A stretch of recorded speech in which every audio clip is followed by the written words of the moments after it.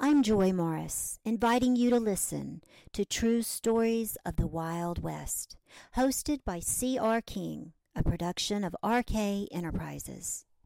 This is the beginning of part two.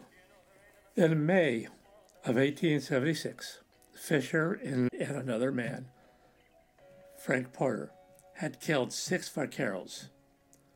These 6 men were driving their herd of cattle near Eagle Pass. This killing caused the Rangers to arrest Fisher at his ranch. The Rangers found his ranch, surrounded the house. They noted there was between 40 to 50 of his men there, Fisher's men, at the ranch, mostly relaxing, playing cards, some napping. The Rangers, at a given time, made a mad rush to the house. Fisher's men, startled, ran in to fetch their guns, but it was too late. They commanded that King and his men surrender or die. So they surrendered. King wanted to resist, but he knew better. King was in total control of the region, and yet the Texas Rangers were breathing down his neck. He knew that if he continued the same way, it would only be a matter of time before he paid for his crimes. Now, whether it was McNally or the new man, Lieutenant John Armstrong, his successor who would capture him, they knew they would. Getting older and wanting a quieter life, Fisher started to calm down his outlawing efforts. He married a beautiful gal, her name Sarah Vivian. They had 4 daughters. Now, with all of the murder trials over with, Fisher accepted a job in 1881 as deputy sheriff of Uvalde County, Texas. King Fisher had gone legit. Now, this shows, again, how fine of a line there was in the Old West between the criminal and the outlaw, because they would bounce back and forth, a lot of them. Apparently, Fisher was doing a good job, and by all accounts, his efforts were well received. By 1883, he was the acting sheriff. During this time, 2 men robbed a stagecoach. Fisher chased them down. He tracked them, actually. They were 2 brothers, Tim and Tom Hanahan. He tracked them to their home. It was a small ranch. The brothers resisted. The confrontation ended with the death of Tom. Tim surrendered. In March of 84, King Fisher took some personal time off and he headed for Austin, having announced his candidacy to run for sheriff. While in Austin, he ran into his old buddy, Ben Thompson. Now, Thompson was known from Kansas to Texas as a top gunslinger, and he was highly feared. Like Fisher, Thompson had crossed over the line, and now he was the city marshal of Austin, having been so since 1882. Fisher and Thompson partied, they drank, they celebrated their friendship, and the next thing you know, the 2 men were on the train bound for San Antonio. Apparently, Ben wanted to go there to convince his old pal, and he convinced his old pal, King Fisher, to join him. Now, 2 years prior, Thompson had been in San Antonio, and Jack Harris's vaudeville theater and saloon establishment. It was located on the corner of Soledad and West Commerce on the main plaza. Now, with a partner, he had opened the store in 1972. Harris was an influential political leader of the city.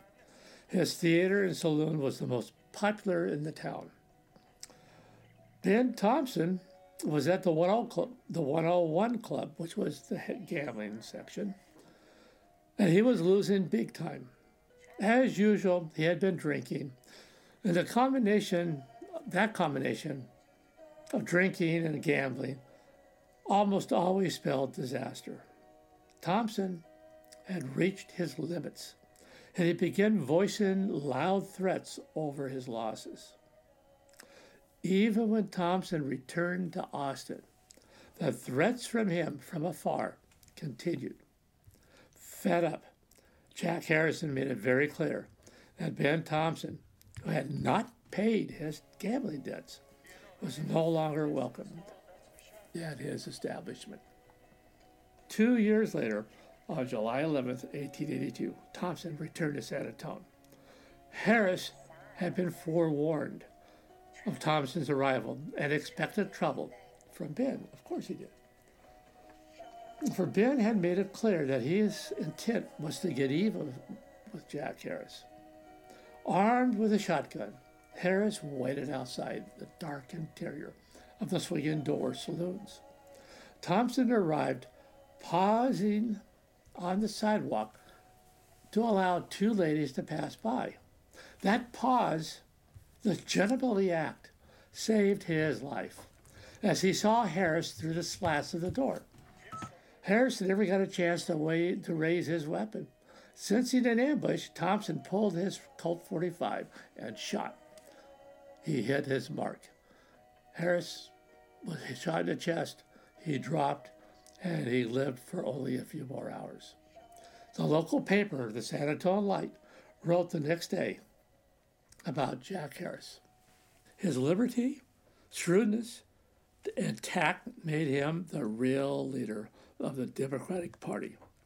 There is no city officer, and hardly a county officer, that does not owe his office to this man's influence, from the mayor down to the court bailiffs. End of quote. However, not all of San Antonio thought well of this man, Jack Harris. The two town newspapers had opposing views, and they battled it out. Ben Thompson was acquitted of murder by a grand jury.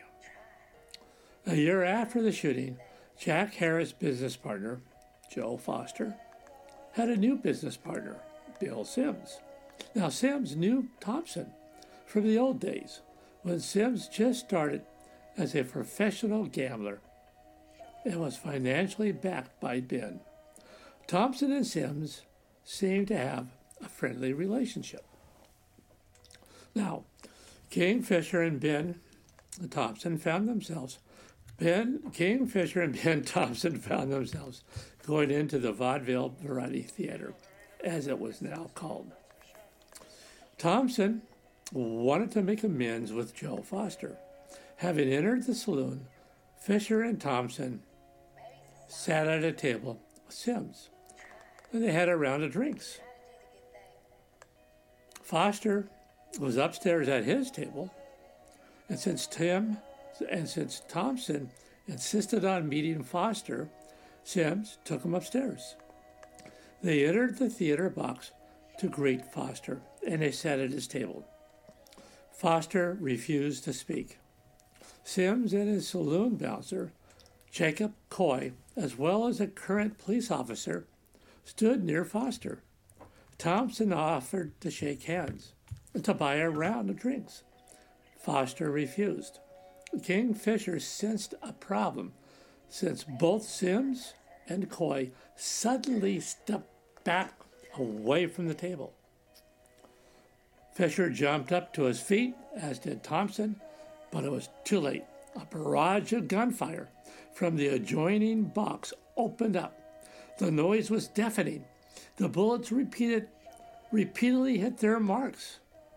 Both Ben and King fell to the floor.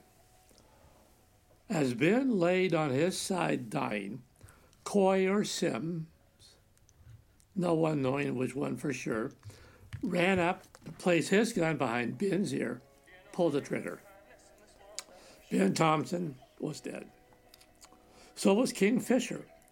King, who had gotten one shot off, hitting Coy in the leg, was hit 13 times. 2 shots to the head, 10 to the body.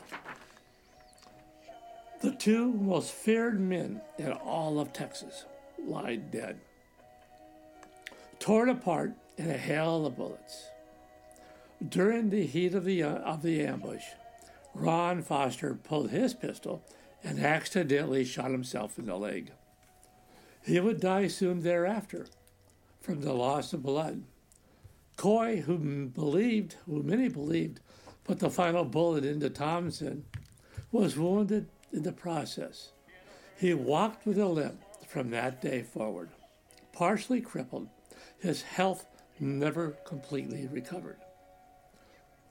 As with Wild Bill Hickok, King Fisher, and Ben Thompson were so well known and feared that no one wanted to approach them head on. Fisher's reputation brought him to his end at the age of 30. While he had nothing to do with the Thompson-Harris-Foster feud, his reputation was such that the conspirators felt compelled to bring him down. He was simply the wrong man at the wrong time at the wrong place. I guess in a sense, you can call that karma. Okay, everybody, this is the end. Part 2, King Fisher. I hope you enjoyed it. Be safe. See you next week with a new adventure. True, always well searched. No legend here. Take care. Stay tuned for next week's tale.